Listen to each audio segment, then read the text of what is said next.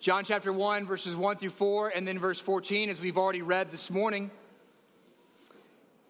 Read along in your own Bibles, which I hope you brought with you. If you don't have one, you're all right. There will be on the screen there for you. John chapter 1, reading through verse 4, and then picking up again in verse 14. Hear God's word.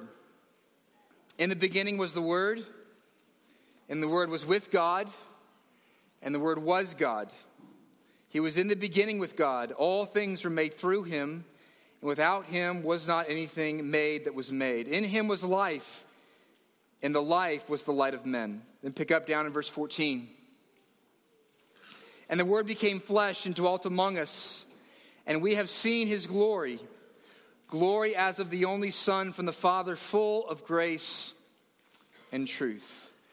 This ends God's holy, inerrant, and infallible word. The grass wither and the flower fade, but the word of our God, may it stand forever. Very good. Well, we're going to begin a Christmas series this morning that is going to be very historical in its nature. It's a little bit odd for us. Normally, our pattern is to go verse by verse and section by section. And looking at God's Word, we're going to do more of a topical series for the next 4 or 5 times together. So my goal is not necessarily to explain in thorough detail what John 1, 1 through 4 and verse 14 is saying, but I'm going in a particular direction this morning. How were you taught as a kid about what to fight about? This is always one of the dilemmas for parents, isn't it? When you got the bully at school, particularly your boys, what do you fight over as a kid? What are you supposed to fight about? I think there's particular places in life where it is appropriate to fight, to protect the innocent, to defend those around you, to defend yourself even at times. Most of the time, though, we say, kids, don't fight. Don't get into squabbles. We probably say it 20, 30 times a day in our household. But there are times when it is appropriate to fight. And one of those times in the history of the church was what has become known as the Protestant Reformation. 500 years ago, this past October, we celebrated or remembered the anniversary of the day that Martin Luther nailed the 95 Theses on the Wittenberg door and what has become known as the opening bell of the Reformation. I hope you study the Reformation in history. If you did, it was probably wrong what they said about it. But nonetheless, I hope you studied it some anyways. What we found 500 years ago is there is a need in the church, as there is still a need today, for there to be reform, for there to be change, for God to do a changing work in his church. And that required some brave men, some courageous men, and some courageous women to stand up and to fight for the truth. Because at that time, 500 years ago, as there is at any time in the life of the church, there were grave errors that were worth fighting about. Now, in the midst of this fight between what became the lines became generally between the Roman Catholic Church and what became known as the Protestant or Reformed Church, there were grave errors in behavior on both sides. Much of the political wars that would occur over the next couple hundred years after the Reformation were at least in paper or stated to be religious wars. They were primarily nation-state wars, but so much of it was atrocities that were occurred upon one group or the other around this issue. And even the way they fought, the way they spoke to one another, is not the way that I would want good Christians to speak to one another today or at any time.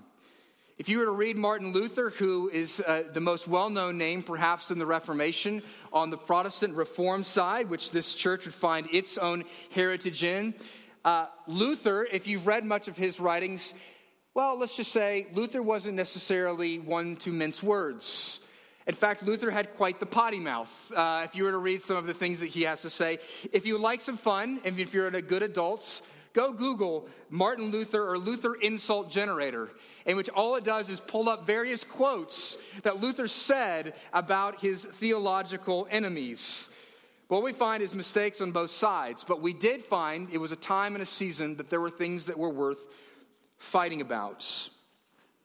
I want to be careful this morning that even though we want to defend and debate with Roman Catholic brothers and sisters, some of you would claim to be such in this room this morning. I believe that there are Roman Catholics who love Jesus, and I believe that there are Roman Catholic churches that are faithful to the Lord. But there are certain things that are worth fighting about.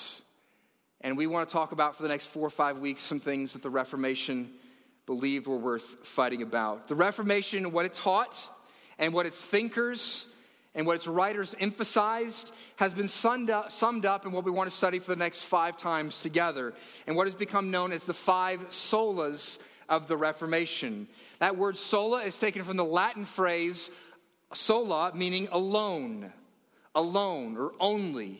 And there were 5 solas that were communicated, 5 emphases of the Reformation. The first was sola scriptura. The second, in not in any particular clear order, but is sola fide, which means by faith alone. Sola gratia, through grace alone. Sola Christus, in Christ alone. And lastly, soli Deo gloria, for the glory of God alone. The sola that has gotten the greatest amount of attention, at least when I was a kid, and the church that I grew up in, the Protestant church, and rightly so, has got a lot of attention, is for the doctrine of sola fide, that we are saved, that we are justified, that we are made right in God's presence by faith alone, not by anything you have done. Martin Luther looked at this doctrine, and he believed that we are liberated through it, that we are liberated not by our works, but by the work of Christ alone. He said this, that this doctrine liberated him from perpetual guilt, and in his words, it swung open the gates of heaven to him. But as important as the doctrine of sola fide is, the doctrine that undergirds all the solas is the one we'll look at today. And that is the doctrine of sola scriptura. Behind this, all these truths, these things that we love, that we are saved by grace alone, that we are saved by faith alone, that we are saved in Christ alone, the thing that protects those truths is this fundamental commitment that the authority in our lives is the Scriptures and the Scriptures alone. Let's be clear here, right here at the beginning, a key definition for you, asking the question, what is the doctrine of sola scriptura? Scripture alone. Sola scriptura is the affirmation that the Bible alone is the ultimate authority for life and doctrine.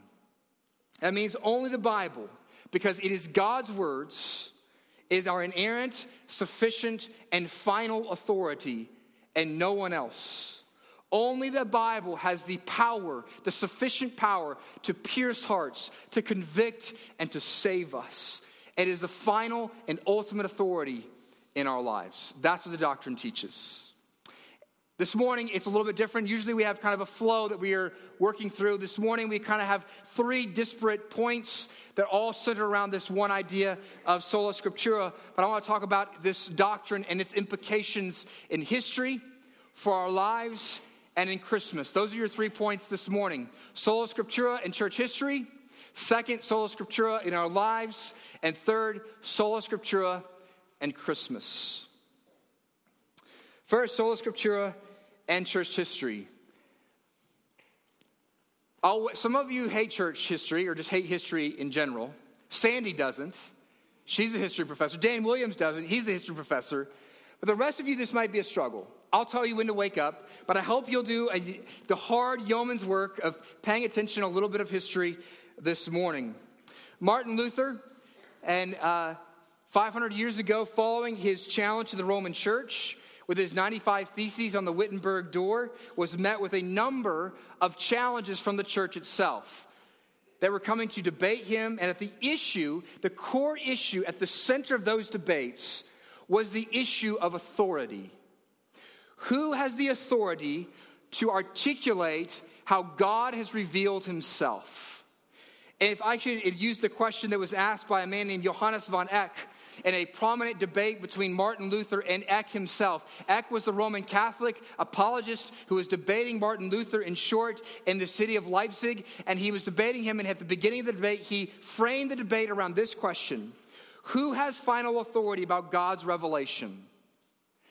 The Scripture or church tradition? That's the question.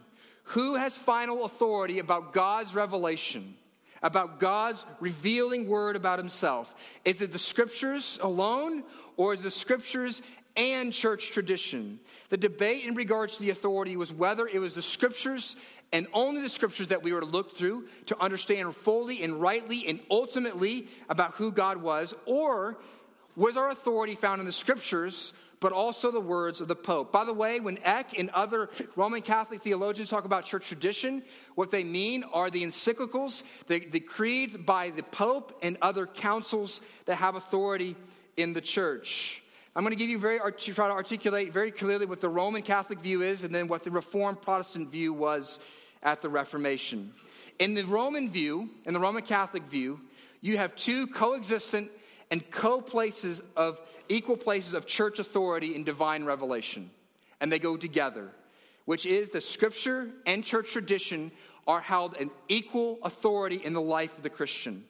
The Roman view was and is that the Scriptures, in fact, receive their authority from the church. I'm going to take this. It is best to actually take, if you're going to debate someone, which I'm debating the Roman Catholic position this morning of sorts, to let them speak for themselves. This is directly from the Roman Catholic Catechism. The church does not derive her certainty about all revealed truths from the Holy Scriptures alone. Both Scripture and tradition must be accepted and honored with equal sentiments of devotion and reverence. But while I might suggest to you that theologically on paper, that in their official statements, the Roman Catholic Church has put them, Scripture and tradition, as equals, that functionally, that they have made the Scriptures subservient to the authority of the church. And again, let me see if I can take direct quotes from various Roman Catholic theologians. For example, Johannes van Eck, in his debate with Martin Luther in Leipzig, said this, that Scripture receives its authority from the Pope. You can also see this sentiment from the Pope's own spokesperson, his official spokesperson, who was charged with the task of refuting Martin Luther and his 95 Theses. There was a man named Sylvester Prierius, a Dominican theologian who was appointed by Pope Leo X to particularly directly refute Martin Luther and answer Martin Luther's theses that he posted on the Wittenberg door. And here's what Prierius said. He who does not accept the doctrine of the Church of Rome and Pontiff, that's the Pope of Rome, as an infallible, as cannot make mistakes, rule of faith from which the Holy Scriptures to draw their strength and authority is a heretic. Did you hear and understand what he said? That if you do not hold the doctrines of the Roman Church and the Pontiff, the Pope, as infallible rule of faith, from which the Holy Scriptures to draw their strength and authority is a heretic. In other words, in their own words, they would say that the Scriptures find their authority is given to them by the church itself. Martin Brecht, who was a German church historian in the latter half of the 20th century and was perhaps considered one of the greatest historians of the church, said this, that the Roman Church and the Pope who was considered infallible in his words, is understood to be this, that the authority of the church stood explicitly above that of the Scriptures. In fact, even authorizing the truth of the Scriptures themselves. That's the Roman Catholic view. Second, the debating view, which is the Reformers or Reformed Protestant view. What they are trying to reform, what they are wanting to correct in the Roman Church. They said this. You might guess the Reformers' view, and I believe that's the correct view, which is this, that the Scripture and the Scriptures alone is the only infallible, revealed voice from God that speaks authoritatively over faith, beliefs, and the life of Christians. All other statements by the church, by popes, by preachers are subservient to the Scriptures. In other words, the standard that they must live up to, the standard that I must live up to when I come up to you and articulate and preach and teach and say this is truth, that the standard by which truth is measured by what I say is truth, that what I say is truth has to be measured by what the Scriptures say. I serve the Scriptures. The Scriptures don't serve me. This means that all statements by councils and by popes, all creedal statements are subservient to the Scriptures and the Scriptures alone. Luther's approach in articulating and arguing against the Roman Catholic Church of his day was to say this: how can the Pope be the ultimate authority since the Pope is fallible? In other words, how can the Pope have authority over the Scriptures when he makes mistakes? The Pope can make mistakes. The Pope can be wrong. Only the Word of God can be without error. And therefore, because only the Scriptures are infallible, then only they can be the final and ultimate authority in the life of the Christian. You following here?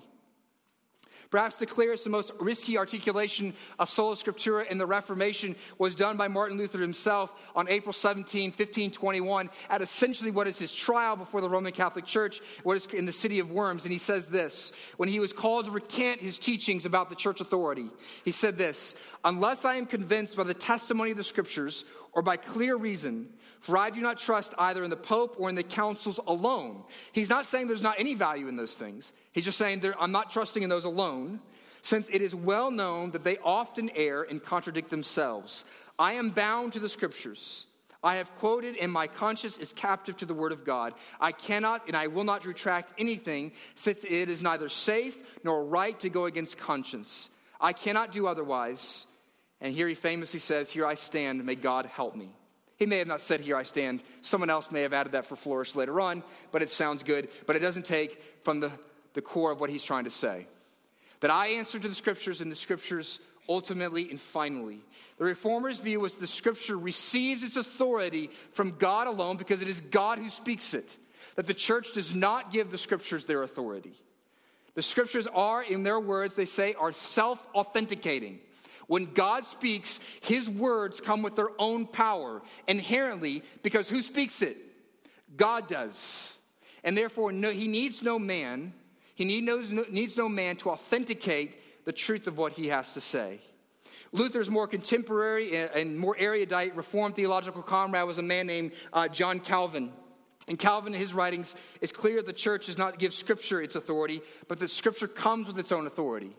That it comes bearing its own authority in its own suitcase. And he says this: just as white and black objects testify to their own color, or sweet and bitter foods to their own taste, so does Scripture fully exhibit clear evidence of its own truth.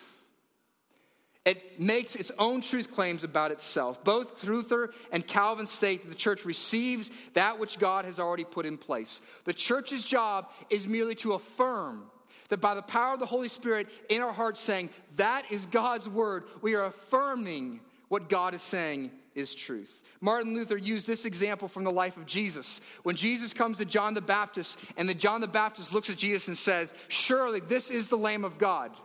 It was not John the Baptist's affirmation of Jesus that made him the Lamb of God, but merely all John was affirming is who Jesus was already in and of himself. Therefore, the Reformers said that Scripture and Scripture alone is the ultimate and final authority for your life. Now, understand this, and this is a corrective, and Roman Catholics get this better than we do. Tradition matters. The words of creeds and councils and wise men who have studied God's word for 20 and 30 and 40 and 50 and 60 years, they matter, and you should listen to them. The Protestant doctrine of sola scriptura does not mean solo scriptura. It means it's the ultimate and final authority, but it doesn't mean there's no other authority. It doesn't mean that there's nothing else that can speak into your life in some way, shape, or form. For Luther and Calvin, tradition was a tool to assist the believer in understanding God's word. They put it this way, that the Scriptures possess magisterial authority, kingly authority. It is the only thing that can say, go right, and you go right. Go left, and you go left. But that besides this, tradition, though, has ministerial authority that is there to help you understand God's word better, to grow you in your understanding of God's word. So while church tradition and church authorities, church ministers play a ministerial role in your life, you are not called to just have an approach that says, it's me and my Bible, and that's it. God has given you thousands and thousands and years upon years of faithful men and women who have gone before us who can help us rightly understand God's words. Sola Scriptura is not a just me and my Bible approach, The creeds matter. We said the most famous one this morning, the Apostles' Creed. The cores of our faith are communicated there. But it was this issue, historically, to come to a close on this point, that separated the Roman Church and the Reformed Protestant Church.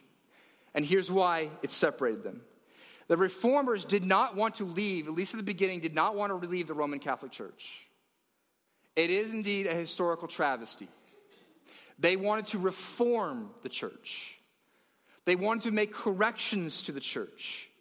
But when the persons who you're trying to correct would say, no, we are the highest authority, you cannot question us, it is the end of discussion, isn't it? You cannot have a debate. This is the issue to go from history to the modern day in something high and scholastic to the ridiculous. We go to the NFL. And one of the great debates of the NFL is this between the players and Roger Goodell, the commissioner of the NFL, is this. And their disciplinary system in the NFL, if someone does something wrong on the field or off the field, the NFL office declares what the punishment is going to be. And then if they try to appeal that punishment, where do they go for the appeal? Right back to the same people who made the judgment about what the discipline is going to be. In other words, when you have that kind of circular authority, you can't have a conversation. And so if the Pope gets to be judge, jury, and prosecutor, you cannot have a conversation anymore. If there's not an objective place of authority who rises above the creeds and the confessions, who rises above the pastors and the popes, then you cannot have a conversation. We have to have a place where God has spoken, and God has spoken fully and finally and authoritatively and ultimately in our lives. This is why the church is ultimately separated, because we had no ground upon which to debate anymore. All right, that's Sola Scriptura in church history. If you're asleep, go ahead and wake up now. Come back to us. Come hither. You might be asking, that's nice. So what? You're giving me Latin phrases. It's December 3rd. What happened to Emmanuel, and ho, ho, ho? We're going to get there. Sola Scriptura in our lives. This is the second thing we want to look at this morning. Here's the direct implication of the doctrine of Sola Scriptura for you. That the Scripture alone is our final and ultimate authority. Your final and ultimate authority. This is not just a theological concept to be debated about 500 years ago. It's true today. And therefore, you must submit to it. Let's break that down into two phrases. First, Sola Scriptura means that the Word of God, the Scriptures, is your ultimate and final authority. At the heart of Sola Scriptura is the recognition of this, that fallen human beings have a problem with authority. And you see it from the earliest days. I have 4 people in my household who have a problem with authority. And they've been showing this to me since the earliest days of their life. Indeed, fallen human beings have, since the very beginning of the fall, since the fall himself, have been looking to replace God's authority with some other human or creaturely authority in their life. That was the essence of the first sin in the garden. Was the failure to hear God's word and say that is true and that is good and I will abide by it and I will submit to it. And in fact, the place where the devil attacks, you see where he attacks Adam and Eve, is at the level of the authority of God's word. He distorts and he twists the words of God in Genesis 3. He says, did God actually say to you, you shall not eat of any tree in the garden, of this tree in the garden? He questions the words of God.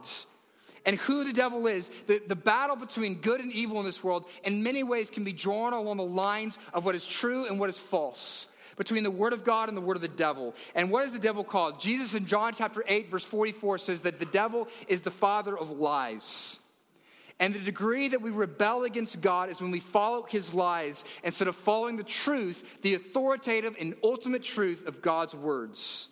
Derek Kidner, who has written a fabulous commentary on Genesis, and in particular has a great quote here from Genesis chapter 3 in the fall. He said this, the serpent, Satan, smuggles in the assumption that God's word is subject to our judgment. You can view God's word in 2 different ways. That God's word stands over me, and it's my boss, or I stand over it, and I determine what I'm going to take. Either we sit over the word or we sit under the word. Which is it for you? That when we come and read God's word, we are to sit in a posture of letting it judge us and be an authority over us. But too often, we are the ones who sit in judgment over it. You know when you do this? You sit in judgment in an authority when you view yourself as the judgment over the Word of God, the authority over the Word of God, when you treat God's Word as a mere suggestion and not as the full declarative truth. The Bible, the Word of God, is not 1,000 pages of suggestions. It is not just going, you know what, here's a nice idea. You can take it or leave it. I've mentioned this before when we talked about God's Word, but I think it's a great quote that helps illustrate this well. In the Pirates of the Caribbean, you remember? There's the Pirate's Code. And throughout the movie, people are always looking to defend their honor by saying, this is part of the Pirate's Code, until they don't want to utilize the Pirate's Code because that honor would get in the way of what they want to do. And so what do they say? Johnny Depp says, well, those are merely guidelines. Those are just guidelines, and this is how many of us treat God's Word. It's there, it's nice, I'm going to use it until it gets in my way. You show yourself to be one who sits in authority over the Word of God when you decide what parts of the Bible that you get to reject and what you get to receive. When we try to get around the authority of God by rejecting it altogether or by merely cutting and pasting, that's what Thomas Jefferson did, right? Me no likey that part. I'm going to cut it out. In fact, Luther actually wanted to do that himself. He wanted to cut out James because he had some things there that he wasn't so comfortable with. But really, this is what we do. We say, well, I don't like that part of the Bible. I don't like the way it pushes on me. I don't like that part, and so I'm just gonna ignore that part. But what you have done there is you have undercut your relationship with God. What you said is to God, God, you can have a relationship with me as long as I dictate the terms. But that's not how relationships work, is it? And that's definitely not how relationships work with the Lord of the universe. No, he enters your life and he says, no, I am God of the universe. I am Yahweh. I am the one above all. I am the King of kings and the Lord of lords. I will dictate the terms. Dietrich Bonhoeffer put it this way. He says, if it is I who say God where God will be, I will always find there a false God. A God who in some way corresponds to me, who is agreeable to me, and who fits with my nature. In other words, if you're merely going to reject the parts of the scriptures that are uncomfortable to you, or you don't want to affirm because it's uncomfortable culturally, then you will find yourself with a God of your own making, who will be nothing but a shadow of you and your culture.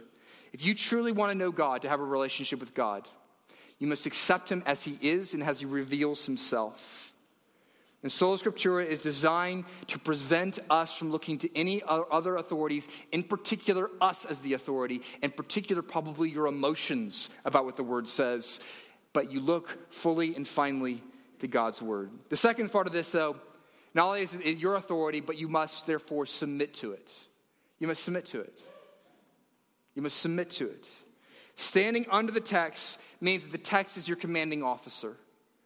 Valuing the Word of God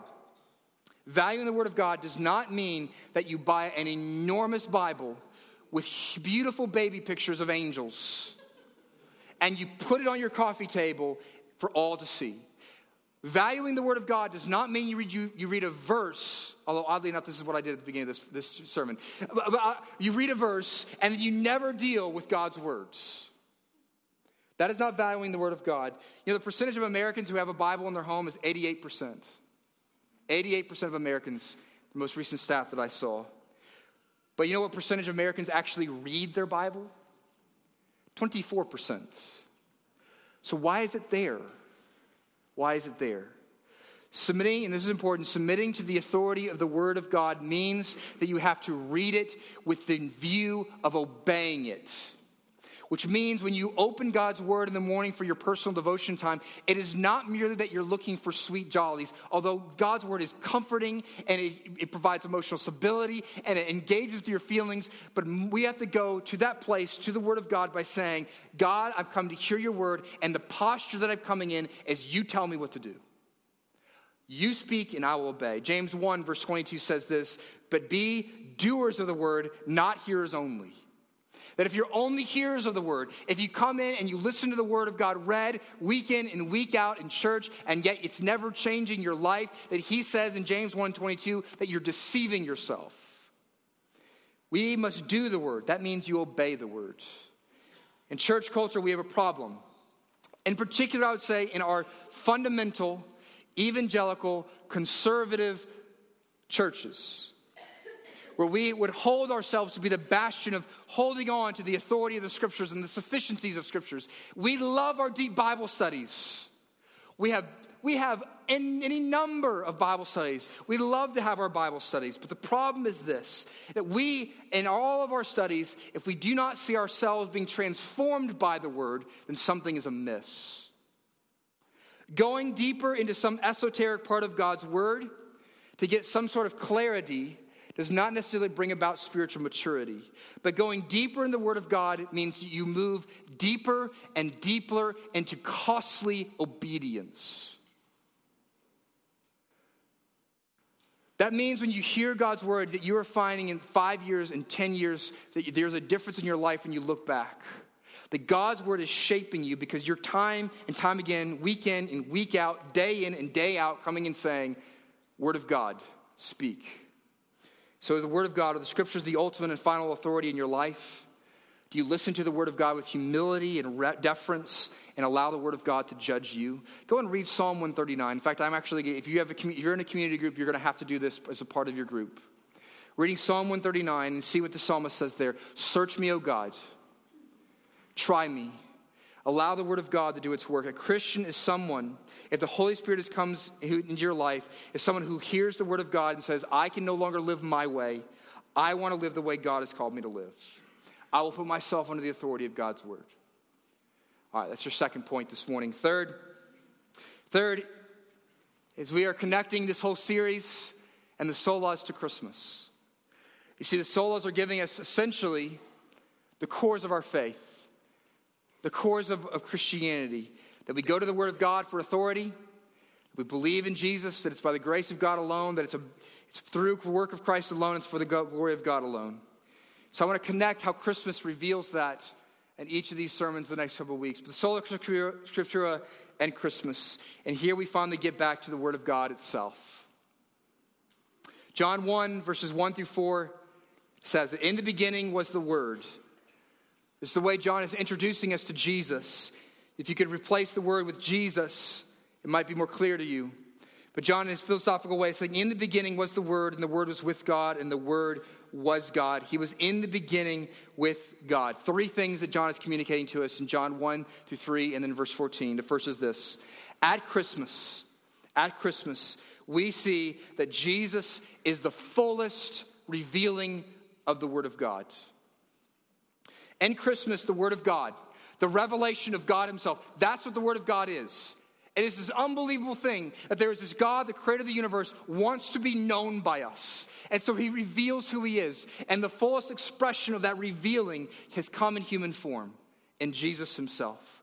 The speech of God is so valuable that he must come himself to be the Word lived out in front of us. No pope, no pastor, no preacher or prophet has the revealed authority that Jesus does. Only Jesus reveals who God is in the fullest expression.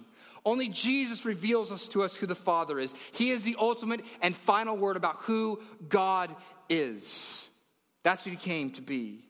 The Word conveys to us that Jesus is the supreme revelation of God himself. You know, a person's word is the clearest expression. It makes things clear. And Jesus comes to make things clear about who God is. When it says that Jesus Christ is the Word, that's an amazing statement. It says he's the Word of God. It's saying that you can't know God except through Jesus. It's only through Jesus that you can know God rightly. You can learn a lot of things about God, but it's only through Jesus. Psalm 19 is this great passage on the Word of God, and I thought about going there for this time this morning, but it shows John 1. But Psalm 19, the first 6 verses is this great divide. And John 19, verses 1 through 6, shows us how we can know God in nature. But then picking up in verse 7 and for the rest of the chapter, it talks about how what we ultimately need is God to reveal himself in his Word. You can know God in part in nature. Romans 1 talks about this. So we have enough information about God in nature to hang ourselves with, but not enough information in nature to be saved by. We need the revealing of the Word of God, and particularly the Word of God in the person of Jesus Christ, to come and reveal who God is. So you want to know who God is? You want to know what God looks like? You want what the character of God looks like? You've got to look to the person and work of Jesus. That brings us to our second thing that John 1 tells us.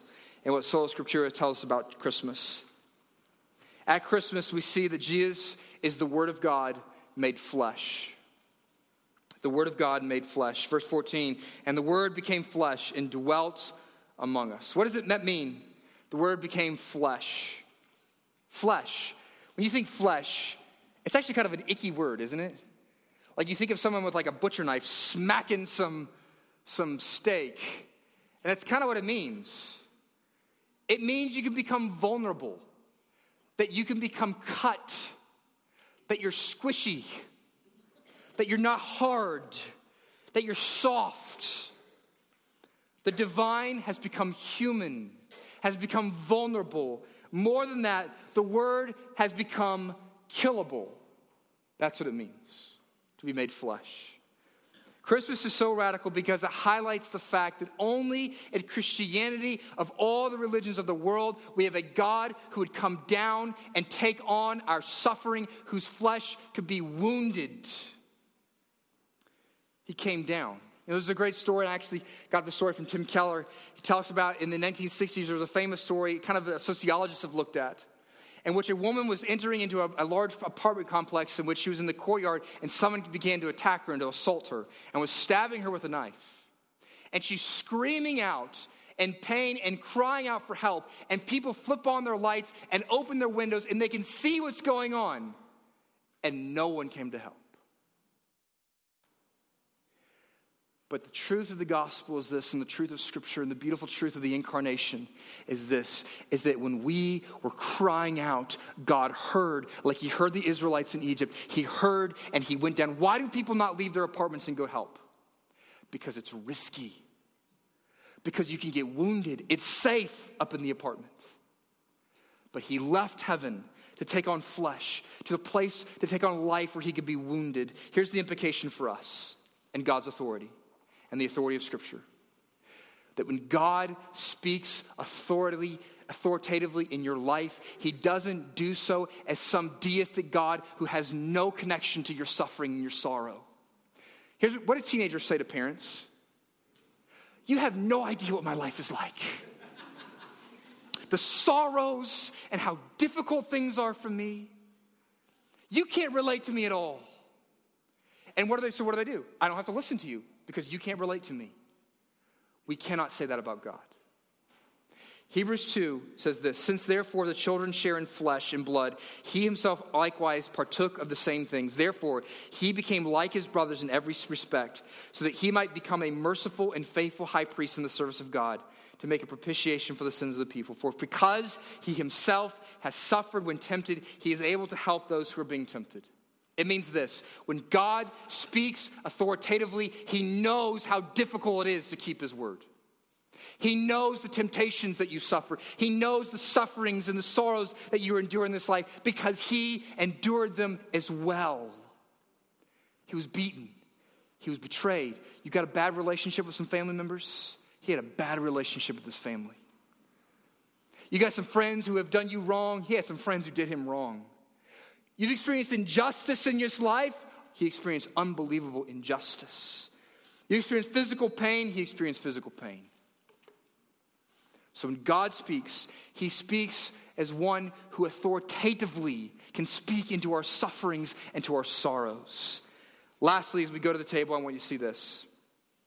At Christmas, I can't spend long on this for the sake of time, but at Christmas we see that Jesus is the Word of God revealing the glory of God. The Word of God reveals, the whole point we have is to reveal the glory of God, and Jesus is the fullest revelation of that. Verse 14, the Word became flesh and dwelt among us, and we have seen his glory, glory as of the only Son from the Father. And what is that glory? What aspects of God's glory have been revealed? Full of grace and truth. That Jesus, in coming to dwell among us, to come tabernacle with us, to be amongst our midst, has come to reveal the fullness of God's grace and truth. Now, these two things have to go together. They cannot be separated. Because the truth of God's word requires God's grace. Jesus in his flesh, the fact that he had to go to a cross and die, speaks the truth about the dilemma in our lives, isn't it? The truth is this, that there is such a gap between us and God, that we have so done God wrong in our sin and rejection of him, of our rejection of his word, that we deserve death. That's what Christmas says. That you were so lost, I had to enter into your life, enter into this world to die for you because you couldn't die. But we also see that's the truth part, that there's such a gap between us and God. But there's also the grace part. The fullness of God's grace is seen at the cross. And that Jesus, in becoming killable and taking on a cross, he shows the fullness of God's grace.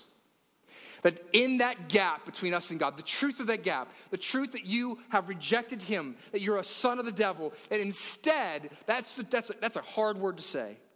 That in dealing with that truth, God said, I'm going to pour out my grace upon you. I'm going to do it by making my son flesh to be killed for you. Now that is grace.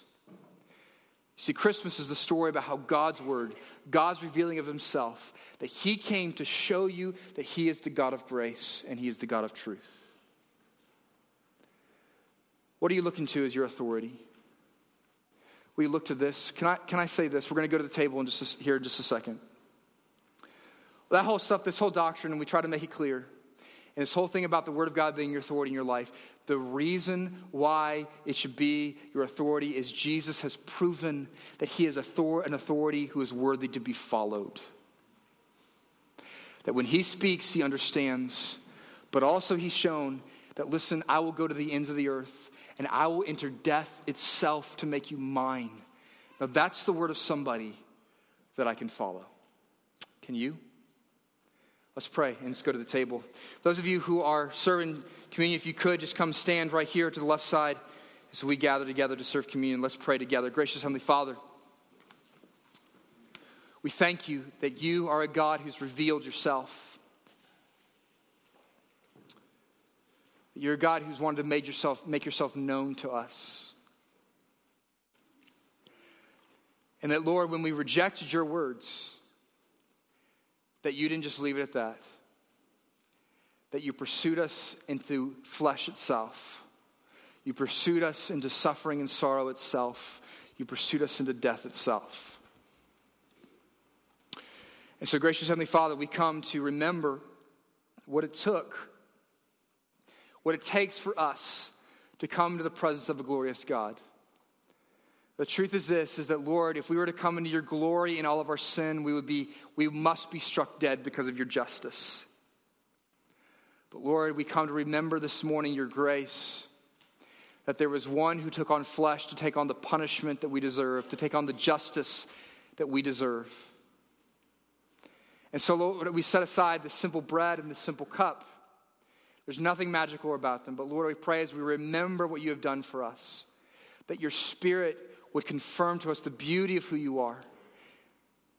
That, Lord, as we taste the bread and the cup, that, Lord, your grace would go out to us to be such that you would affirm to us that you are a God who's worthy to be heard, worthy to be followed, worthy to be submitted to. Remind us of that. Draw us to your presence this morning. In Jesus' name we pray. Amen.